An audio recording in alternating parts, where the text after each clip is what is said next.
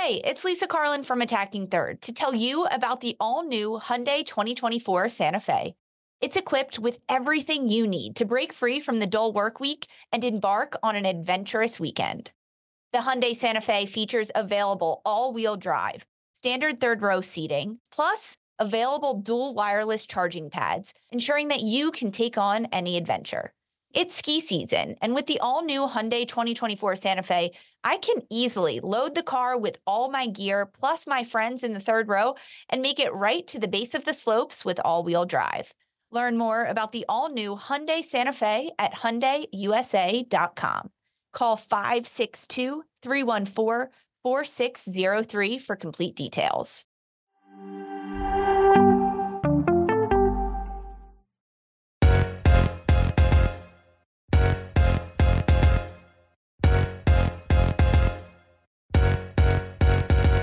Hello and welcome to another episode of Attacking Third.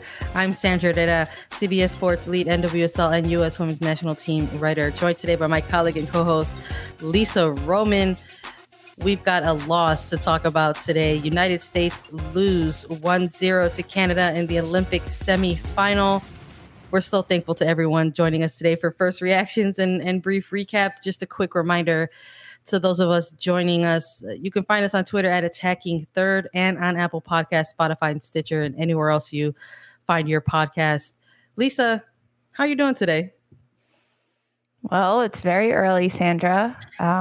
This game didn't leave a great taste in my mouth, but I get to see you again after just a few hours of some coffee and soccer. So I like being in your company this morning. How are you?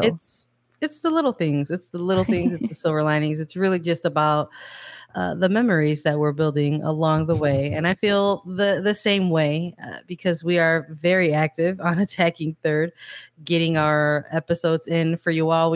During this Olympic stretch, we've gone beyond the tri-weekly episodes, and we've been coming at you pretty often and pretty frequent. So again, thank you all for joining us and listening. But this one, Sandra, it's kind of like summer camp. We don't sleep a lot. We hang out together a lot, and we're doing the same thing every day, talking about soccer. It's pretty great, honestly. I love that you put it that way. Real summer vibes for sure.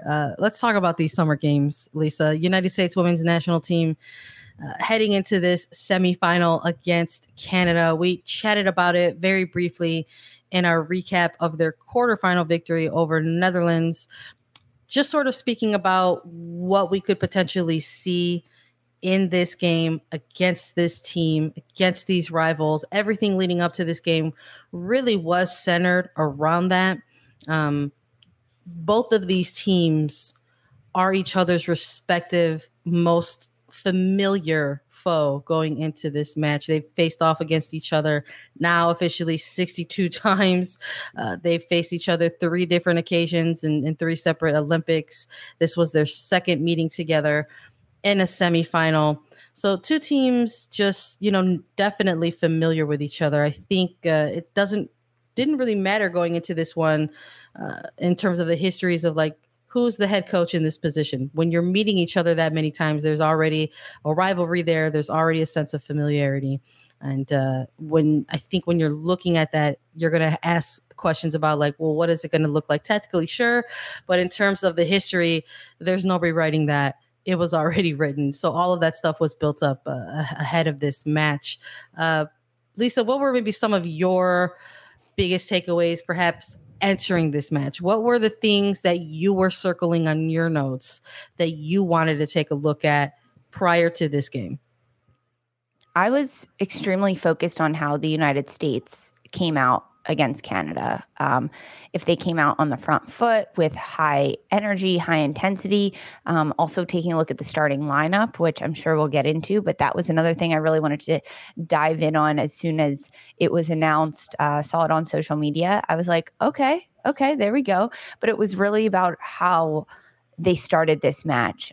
They've had a rough go of these Olympics, and they haven't been consistent in their pressure and in their high press, whether they're doing that, the rhythm that they have on the ball, their consistency in their play over not just 90 minutes, but even 30-minute increments isn't there. It hasn't been there. So I was really hoping to see United States team come out against Canada and be on the front foot, be in the attack. And we almost saw that in the first 10 minutes. They didn't look bad by any means. They looked good. It was pretty evenly matched. There was so much intensity and so much energy, which I would prefer hectic, high energy United States soccer playing versus sit back, low intensity, seeing what your opponents bring at you. So the high intensity, the high press, the ball was whipping all over the field, back and forth from end to end the first 10 minutes.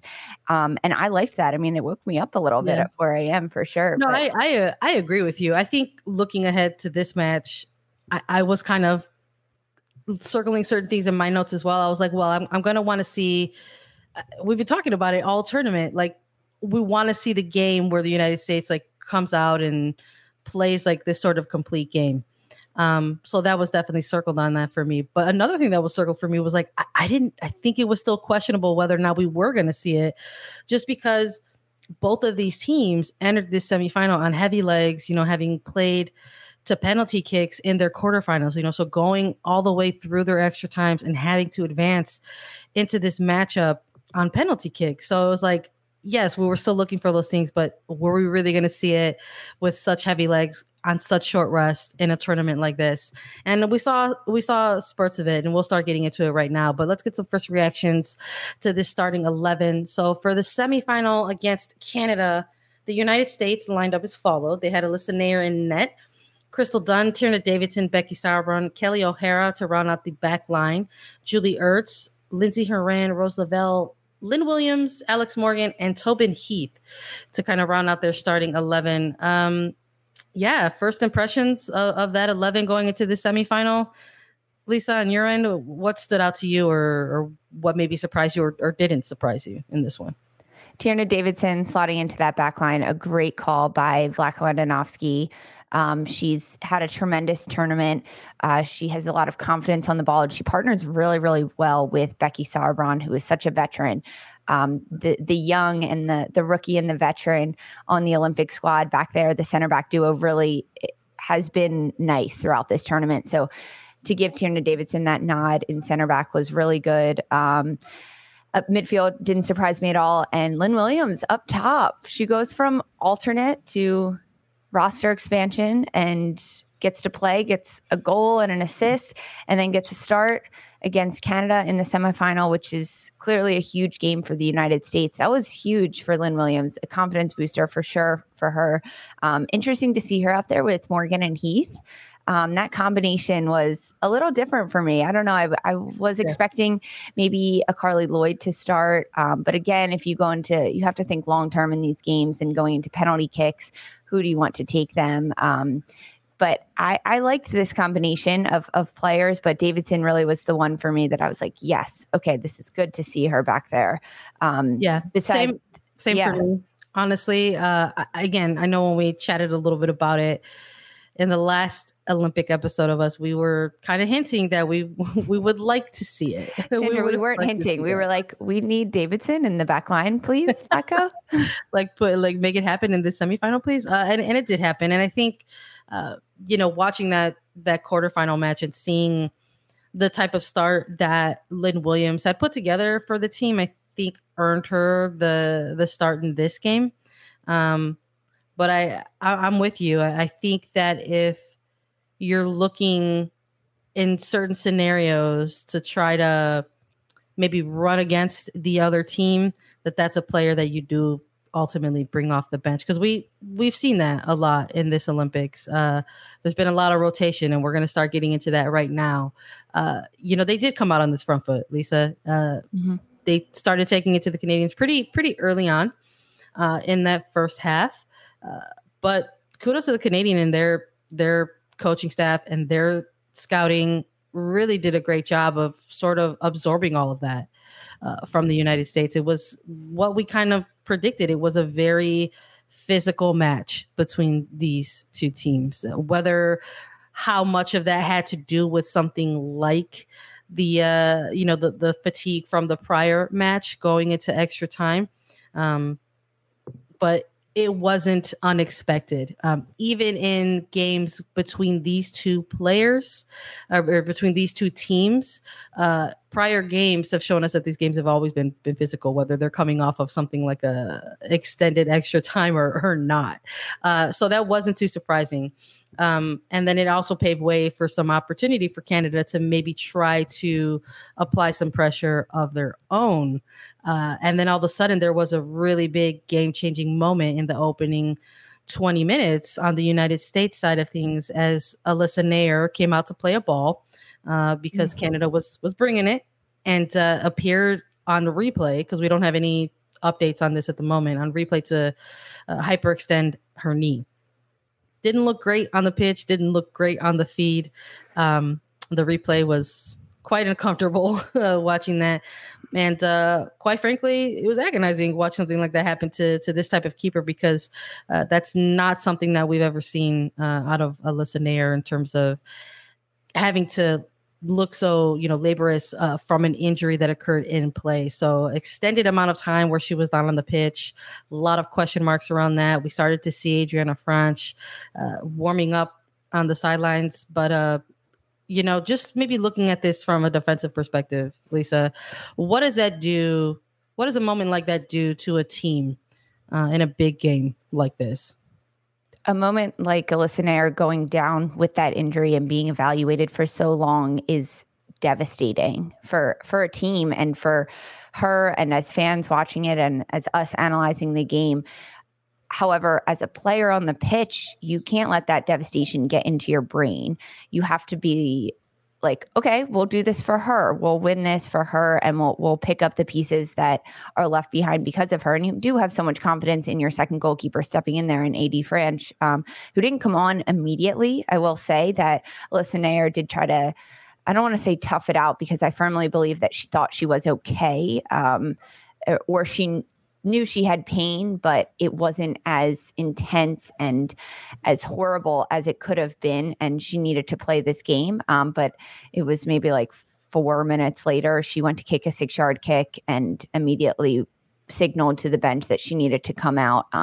So in that moment, your heart almost sinks a little bit, just because you feel for that player, and you feel for all the hard work that Naeher has put in to get to this point, and the incredible game she had last match against the Netherlands, saving 2 penalty kicks in the end of the game to win it for the United States. So your heart just really hurts for a player like that in that moment. But then you have to look at it clinically, and you have to look at it critically as a player. You have someone like Alyssa Naeher who has seen so much time, and as a starting goalkeeper, it's a position that is rarely rotated, if ever rotated. So in training, yes, AD Franch and Jane Campbell are getting lots of reps in training, but ultimately when you do your 11v11 scrimmage, or you partner up with players, Alyssa Naeher is going with people like Becky Sauerbrunn and Crystal Dunn, players that have traditionally been in the back line. You're always grouped together with those starting 11 that you see in the game time. So she will traditionally have players going against her that are the big time ones. But then another player like AD Franch, who has all that training and all that experience, and 2-time NWSL goalkeeper of the year. However, she doesn't have the Olympic game experience that Alyssa Naeher has.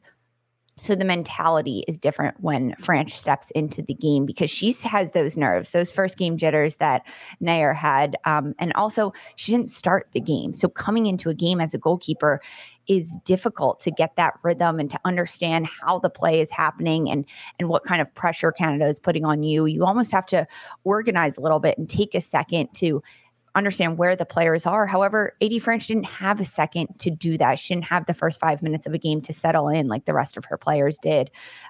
But ultimately, you bring a player like AD Franch to the Olympics because you know she is skilled and you know she can step in a moment like that. And that's what she did, especially in this first half. Yeah. It was calm, cool, and composed from her facial expressions, from the way she started to organize the defense immediately as soon as she stepped on the field. And you could see the confidence from, I believe it was Alex Morgan, who ran over and gave her a high five as soon as Franch checked onto the field.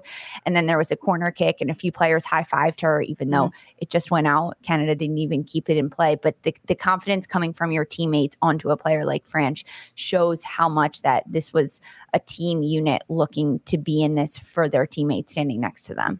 Yeah, that's the other side of it too. I think, very early on, Lisa, when we were doing our Olympic previewing of this stuff, and we did a really lengthy preview with a guest, Lori Lindsay, and we were talking a lot about that maybe that could be sort of an X factor for this team would be its depth. And that's the other side of the coin, where it's like, yeah, it was agonizing and a real bummer to see that happening to somebody like Alyssa Nair, but having somebody like Adriana Franz being able to come off of the bench and slot in to that type of scenario can maybe add some new motivation and maybe reinvigorate or reignite some type of momentum for the team, because we're talking 20, 25 minutes in, still very early in the game, a lot of soccer left, and not necessarily playing to the tempo that you want to be playing, maybe not exactly executing the plan that you and your teammates have been preparing for leading up to this match. So that's the other side of it. Maybe there was going to be an injection of new adrenaline coming in with this type of scenario. But the two teams really ended up playing out that first half kind of evenly. I mean, we're talking about some disjointed play. And when I say evenly, I don't mean nicely or sophisticatedly. I'm not saying that at all. What I mean by playing this game out evenly in the first half is that they were both equally not great. Let's just call it what it is. It was a very physical match, very disjointed, very choppy at times.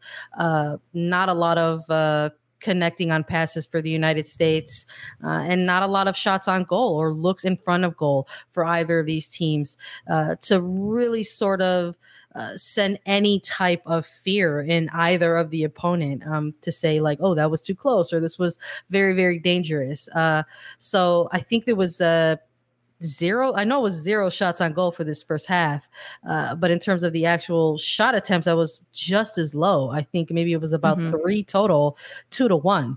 I think at one point during this first half. So I think you go in a halftime, right, Lisa? And you got to have some conversations. What do you think the conversations were heading into halftime? Yeah, well, if you look at the first 45 minutes, it was honestly like pre-injury and post-injury, the two halves that split it up, because at the start of the game, Canada really sat back. They almost had a low block going with 6 in that back side that the United States had to break down. They were using the flanks a lot.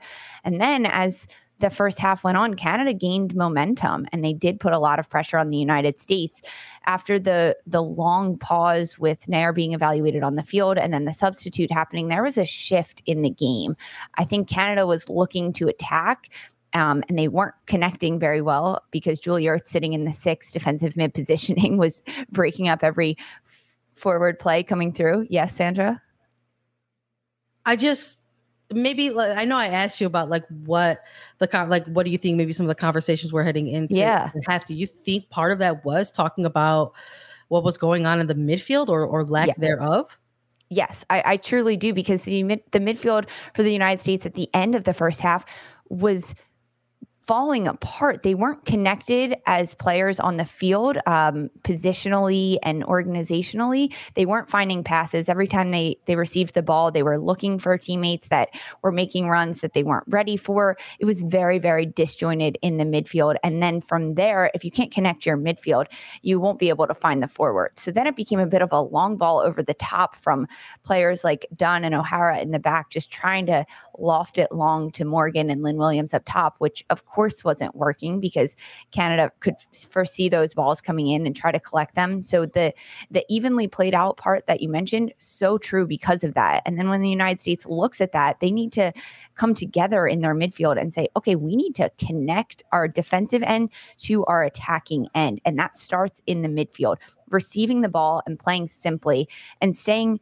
much more connected on the field. The triangle in the midfield between Ertz, Lindsey Horan, and Rose Lavelle needed to stay geographically closer together, not be stretched 40 yards out on the field. That way they can find those passes and connect with each other and move around the Canadian midfield, who has a very good midfield unit and was disrupting a lot of what the United States was trying to do. And the United States had play on the flanks of the field, and they were getting crosses in early in the half, but then they lost all of that towards the end of the first half. If they talked about that at halftime, it's hey, what worked well for us in the first 45 minutes? Getting the ball wide to our outside backs, O'Hara and Dunn, who were pushing forward and sending crosses in. The first 10 minutes, that's what the United States was doing. And they had it started to feel that way. Anyway, at least towards that second half for sure. But it also started to feel familiar in a different way. I think, Lisa, it also started to feel familiar in a way where it was like, oh man, this team is not looking comfortable in this match. They're not looking cohesive. They're not looking like they're playing in the semifinal, quite frankly. As that first half closed out, it definitely looked like a team that needed to maybe get into the locker room and perhaps kind of reset some things. And we're going to reset some things right now because another thing we've been doing during the Olympics is checking in on each other with our caffeine breaks. And here on Attacking Third, when we do these live reactions, we check in with each other with a hydration break because caffeine is very important for these early mornings, but you absolutely have to continue drinking water. So let's take a quick break for a hydration break ourselves. Cheers, Lisa. Clank. Cheers. This episode is brought to you by Progressive Insurance. Whether you love true crime or comedy, celebrity interviews or news, you call the shots on what's in your podcast queue. And guess what? Now you can call them on your auto insurance too with the Name Your Price tool from Progressive. It works just the way it sounds. You tell Progressive how much you want to pay for car insurance, and they'll show you coverage options that fit your budget. Get your quote today at Progressive.com to join the over 28 million drivers who trust Progressive. Progressive Casualty Insurance Company and Affiliates. Price and coverage match limited by state law. Robert Half research indicates 9 out of 10 hiring managers are having difficulty hiring. If you have open roles, chances are you're feeling this too. That's why you need Robert Half. Our specialized recruiting professionals engage with our proprietary AI to connect businesses of all sizes with highly skilled talent in finance and accounting, technology, marketing and creative, legal, and administrative and customer support. At Robert Half, we know talent. Visit roberthalf.com today. Oh boy, that second half. Let's get into it. Let's talk about it a little bit. This team comes out into the second half, and it wasn't unsurprising to not see some substitutions right away because even though that has been something that's been consistent in this Olympics in terms of player rotation from the coaching staff, it hasn't happened like super immediate in the second halves. But the team did come out with this initial starting 11, and we saw something similar to the first half, Lisa, which you were already alluding to, which was that they got back on that front foot again to try to establish tempo and get into their game plan and try to connect something and get something happening in front of goal. And it looked for a second there as if the United States was going to finally execute their game plan there. It did just for a little bit. I liked that Vlatko Andonovski didn't make any changes coming out of the half because these players did have a rhythm and they could see something going, and they started to find that rhythm at the start of the second half. There was higher press, especially from Lynn Williams, who found herself behind the ball more, putting pressure on them. And then when they did win the ball, it wasn't just go forward. It was let's possess a little, connecting those passes in the midfield. I think the midfield three came out of halftime more connected and finding more of a rhythm to control the tempo of the game for the United States. It didn't last too long, especially because the United States needed to keep eyes on the Canadian players. They had a lot of good threats and good force up top. Michelle Prince and Christine Sinclair, of course, who's the best goal scorer in the world. They needed to keep their eyes on them, and they found breakthrough moments, especially in this second half. It was a bit of a feel out your opponent. The United States trying to implement their game and impose their game plan onto Canada, and Canada held up a stiff arm. It worked for a few minutes, but I think Canada was right there in it. They put up a stiff arm and they said, no, United States, you're not going to do this to us. The United States did get more chances and more shots in the second half. They had more connection and more passing, but that's because they weren't always going forward with the ball. They were also looking to keep it, which establishes momentum and rhythm going into it. But when the second half started for you, Sandra, what specifically were you hoping to see from them that you didn't see, or what were you looking to change? I wanted to see the attack. Just sort of get more involved. And we did see that for a quick second, like you mentioned. I mean, there was a really brief moment of flair that we saw, from Tobin Heath trying to connect with Lynn Williams and again, showing that type of stuff that maybe we hadn't necessarily seen from the team and specifically from the front line. throughout this Olympics. And you thought, even if it's not something that manifests into like a goal or a set piece corner or anything like that, the team is still looking like they're trying some things, trying to look dynamic in front of goal. Also, like, it's nice to have fun on the soccer pitch. Like that's another thing that maybe we'll get into when we have our big final Olympic episode, where it's like, where we do talk about like what it all means. But like, you gotta have some of that when you're playing in these very, very intense tournaments, whether it's World Cup or Olympics or whatever. And it's just we haven't seen that a lot from this team. So I was also looking for that too. I was like, maybe this team will try to start doing some different things in front of goal and maybe get a little bit more loose, because they've been so tense during this tournament. And use their creativity that they all have. These players have played together for so long. They understand each other and they can read off each other. And when you do have fun, which when the United States goes up a few goals, we start to see that loose play. So to see that against a Canadian team would have been great. We saw it a little bit, but you're exactly right, Sandra. Yeah. And I wasn't too, and I was also like, they're going to have to try to get it. At least this attacking line is going to have to try to get it in this opening 15, because we've been seeing this during the Olympics. Like, what's the one consistent thread that we've been seeing? And it's been constant attacking line rotation. And that happened again in this match. And we started to maybe see some of the coaching matchup take place, whether, with Priestman and Andonovski, because they had two teams coming into this game on heavy legs. So they had to have those types of things mapped out and prepared for these types of scenarios. So we had, at the hour mark for both teams, multiple substitutions. So Vlatko Andonovski came out and made it was a triple line sub, bringing on a whole new attacking line, bringing on Press, bringing on Lloyd, subbing out Heath, subbing out Williams, bringing on Rapinoe, subbing and having them try to generate some type of attack in this second half. And then on the other side, you saw Priestman bring on Deanne Rose, and we're going to highlight her for a little bit, because she's going to be the player that ends up making a big play for Canada in this game. But you started to see that from both sides after that opening 15 minutes. No matter which way it's going in terms of the swing of momentum, whether it was in the favor of the United States at that time or not, something like that is going to be kind of pre-planned for this type of match. But we saw it play out, and that additional 10 minutes post substitutions, I think, was going to be the 10 minutes that kind of maybe dictated the flow of the match. And you hate to see it. It ended up sort of coming to fruition, maybe not in the way that anybody could have really predicted. I don't think that this type of match was the match that people were going to look at and say, oh, this one's going to come down to a mistake or an error. I think there was a lot of that narrative around something during the game, like against the Netherlands in that quarterfinal game.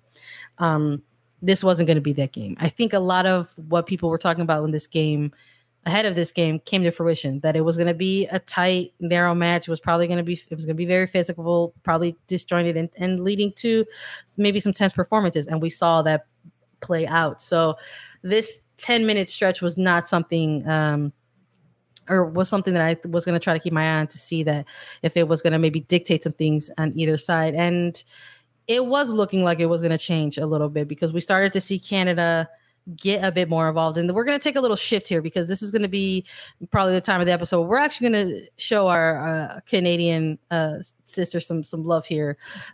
Shout out to our Canadian siblings. We want to give some joy and speak to some good things about this Canadian team. Ashley Lawrence had a phenomenal game this match. She's been having a fantastic Olympic tournament to date. I'll put myself on blast. One of my initial reactions when I saw the substitutions come in was that Ashley Lawrence was absolutely going to eat Megan Rapinoe alive on that flank. And she continued to build into her game. It almost looked like she got stronger as the game went on and those substitutions were made. And so we started to see some things shift a little bit on this side. And a very interesting moment occurred in this game. when you make a substitution for your attacking line, and you're still sort of not seeing too much difference from what was happening or being produced from your initial attacking line, and your midfield is still missing. Let's just call it like it is. They gave Julie Ertz some fits. She was really isolated out there today. You start looking at maybe some other areas on the pitch that are working, and it's not a great sign when your best player on the day is your 22-year-old center back in Tierna Davidson. And it's an even worse feeling when your best player on the day is your 22-year-old center back and gets dinged with a penalty, essentially. So we approach the 71st minute of this game, and Canadian substitution Deanne Rose makes a darting run after a ball, and there's contact in the box. And it happened so quickly, I don't think anyone on the pitch was initially aware that there was going to be a review of this particular moment, because it just sort of looked like two players kind of coming together as the ball was drifting out. But VAR came into play in this match. The official got another look. There was contact in the box, and because of that, there was a penalty situation. So whatever people's feelings are about it, rules are rules, and it got confirmed, and the referee went ahead and made that happen. And I think this particular moment, we're going to continue to maybe show some love to our Canadian siblings and say that a really, really smart moment happened here from their team captain and Christine Sinclair, because you've got Adi Franch going up against what I think many people were assuming was going to be the all-time international leading goal scorer, Christine Sinclair. But she does step to take this penalty kick, and she grabs this ball, and she immediately hands it off to Jessie Fleming. What a Talk move. about the penalty kick, Lisa. What a move. For those who are unaware, Christine Sinclair and Adi Franch both play on the Portland Thorns. So every day in training, they go against each other. They go with each other. Adi Franch has probably seen hundreds of Christine Sinclair's penalty kicks, hundreds of them. So this move by the veteran Sinclair to hand this ball off was pure class, pure maturity. It shows her knowledge of the game, her ability to see the game and this Olympic tournament at a grander scope. Because I firmly believe that if Christine Sinclair took that penalty kick, it would have been a different outcome. Not necessarily that Adi Franch would have saved it by any means, but that Christine Sinclair would have felt a little differently. And to take that pressure off her and hand it to a teammate, in Fleming, if Christine Sinclair hands me the ball like that, I feel so confident in my abilities and I'm going to bury that shot. And that's exactly what Fleming did. This was a huge shift in the game. This penalty kick that was drawn, honestly, kudos to Canada for drawing this penalty kick. Neither team was playing out of their socks by any means, but Canada took an opportunity that was given to them and a pass back from the United States where Tierna Davidson thought she had a lot of time on it. She didn't even see the player running out of her peripheral to make contact and just run down the ball, put pressure on the ball. And ultimately it is called a foul, which is, it was a foul inside the box. Yeah. Davidson's leg kicked her. It got hacked on. But this penalty kick that was taken changed the tide of the game for the United States and for Canada. Canada had a bit of wind underneath of them, not to continue to go forward, but to sit back and just play with the ball. And because this happened in the 75th minute, there wasn't loads of time left for the United States. They had to turn on a switch. And they almost went into panic mode immediately after this happened. The first 5 minutes was hectic and frantic before they realized, okay, we do have a little bit of time to connect our passes and move forward down the field. But ultimately, as soon as this penalty kick was taken, the United States heads dropped a little bit and they were panicked. They had a look in their eyes that was like, oh no.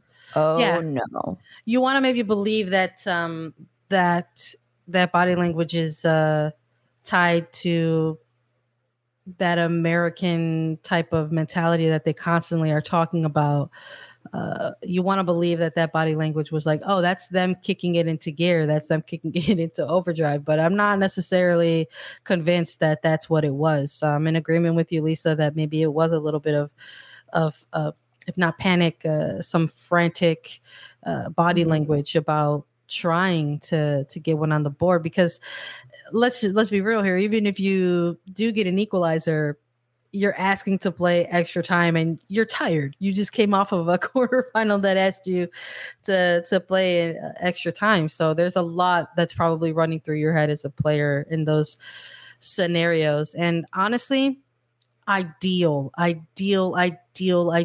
scenario for a team like Canada. I'm going to, again, continue to give them their appropriate depth. I mean, they're an organized team when they need to be, and having a narrow 1-0 lead with 12 to 15 minutes remaining in a game where you can sort of get into your defensive shape and close things out. Ideal. Absolutely ideal. It is so ideal. Canada put themselves in a great position because they didn't have so long to bunker down and allow the United States to build up a rhythm. It was only 15 minutes left, including some stoppage time that would be added on. However, they could do it. That's very manageable and very reasonable. And then from the United States perspective, they're trying to make those 15 minutes feel like 60 and get a rhythm kkly and get into the attack. But it really didn't happen. We did see another sub happening with Sam Ewis stepping in. Kelly O'Hara was pulled out. So the United States actually shifted into a 3-back. Crystal Dunn moved from the left to the right, and Davidson on the left, Sauron in the center back position, with the ability and flexibility for Julie Ertz to drop into that center back position. But I think adding Sam Ewis in there at that point in the game was too little too late at that point. Because when she did come in, it wasn't, the United States didn't have enough time left to really establish themselves and use what Sam Ewis can bring onto the pitch, which is a rhythm and her ability to find passes into the forward end. And because of that, it wasn't enough for the United States to do that. At that point in the game, Canada had established themselves and defended. Neither team was playing that great at this point either. They really weren't. Like, let's be honest. It was... They were missing something, and neither team was imposing their game on the other one, looking to connect, looking to pass really well. It was more of like Canada had an opportunity and they capitalized on it. They scored that penalty kick, and now it was just ride out this wave until the final whistle. It's you go back and you think about it, and we're here giving first reactions, and I'm just reflecting on it very, very quickly as we're both trying to process kind of in real time. But it's a tall task to put that on this type of team that we've been seeing play throughout this Olympic tournament, to go ahead and turn it on and kick it into gear when we haven't seen that from this team this entire tournament. It's a tall order at this spot. Was the belief there? Sure. I mean, history shows, and they've got that on their shoulders to sort of always look over and rely upon and say, all we need is one chance and one shot, and who knows what can happen. So they have that's built within the culture of this team.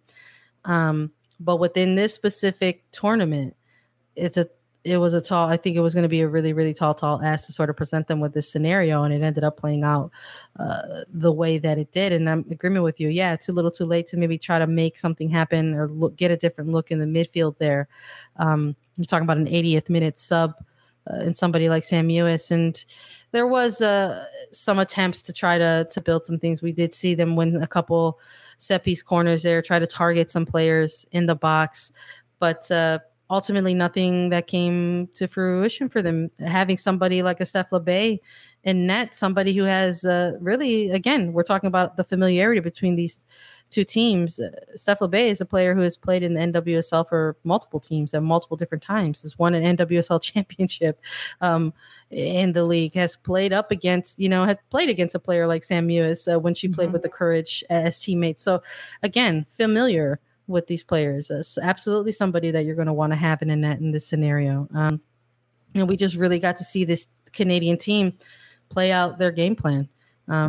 Anytime there was an attempt from the United States, making sure Labbé was holding onto that ball, taking their time. Anytime they did win a free kick situation, taking their time, building up to take those free Which kicks. is smart. It was smart. That's called game management, and they did a really nice job. Sandra, you mentioned it, that if the United States were able to change gears, turn it on, really show themselves, I think we would have all been surprised. I mean, they haven't done it yet this tournament. They didn't ever flip a switch. There wasn't ever a moment that I thought, watching this United States team, oh, there they are. That's the extra level that they needed, the extra level of intensity that they have. So the fact that they didn't do it against Canada wasn't all that surprising, because throughout this tournament, they've been a bit mundane. They've been disjointed and unconnected, not able to find that next level. So if they did it today, I would have been extremely shocked, pleased, of course, but shocked to see that. So the fact that we didn't see that extra level is like, okay, yes, same old story that we've seen over the last 2 weeks in this Olympic tournament, that they're missing. There's a piece missing in this United States team, and it didn't show up today, and Canada finished out the game. Yeah, absolutely. And, we saw some very, it's the Olympics, so you always see both sides of the ball there. You see the joy of victory. You see the agony of defeat, watching all the body language on both sides of the ball. Thrilled for the Canadians. Quite frankly, it's going to be a real special treat to see a player like Christine Sinclair get to compete for a gold medal. And I hope that the Canadians can continue to ride this wave of momentum. And on the other side of the ball, it's this United States women's national team, Lisa. They still have a medal to compete for. That's the other side of these things. There's not a lot of time for you to sit around and feel bad for yourself. There's still a medal to compete for. There's still a podium to stand on. Mm-hmm. This team will have an opportunity on August 5th in the bronze medal game. They will play the loser of Sweden and Australia. That game is currently happening right now. If you're listening to this, if you're listening and joining us live, but that's another opportunity for this team to try to maybe cap off this Olympics in a way that they wanted to see fit. Maybe it's not the color of medal that they wanted, which Megan Rapinoe was quoted as saying post-game, quite literally. But there's still an opportunity for them to exit this tournament with a familiar sense of victory, with a familiar sense of pride, with a familiar sense of United States women's national team culture that they were talking about so heavily leading up into this tournament, that has really kind of come into question at times. And while this is the first international tournament for somebody like head coach Vlatko Andonovski, again, we'll have a bigger episode where we talk about what things all mean. But this is a head coach that has already outperformed the 2016 Rio Olympic Games. And that's just facts. That's just truth. So this team is going to be competing for a medal. It's going to be a bronze one. And Lisa, we're going to still have one more game to talk about with this team. We're unsure of who to preview at the moment.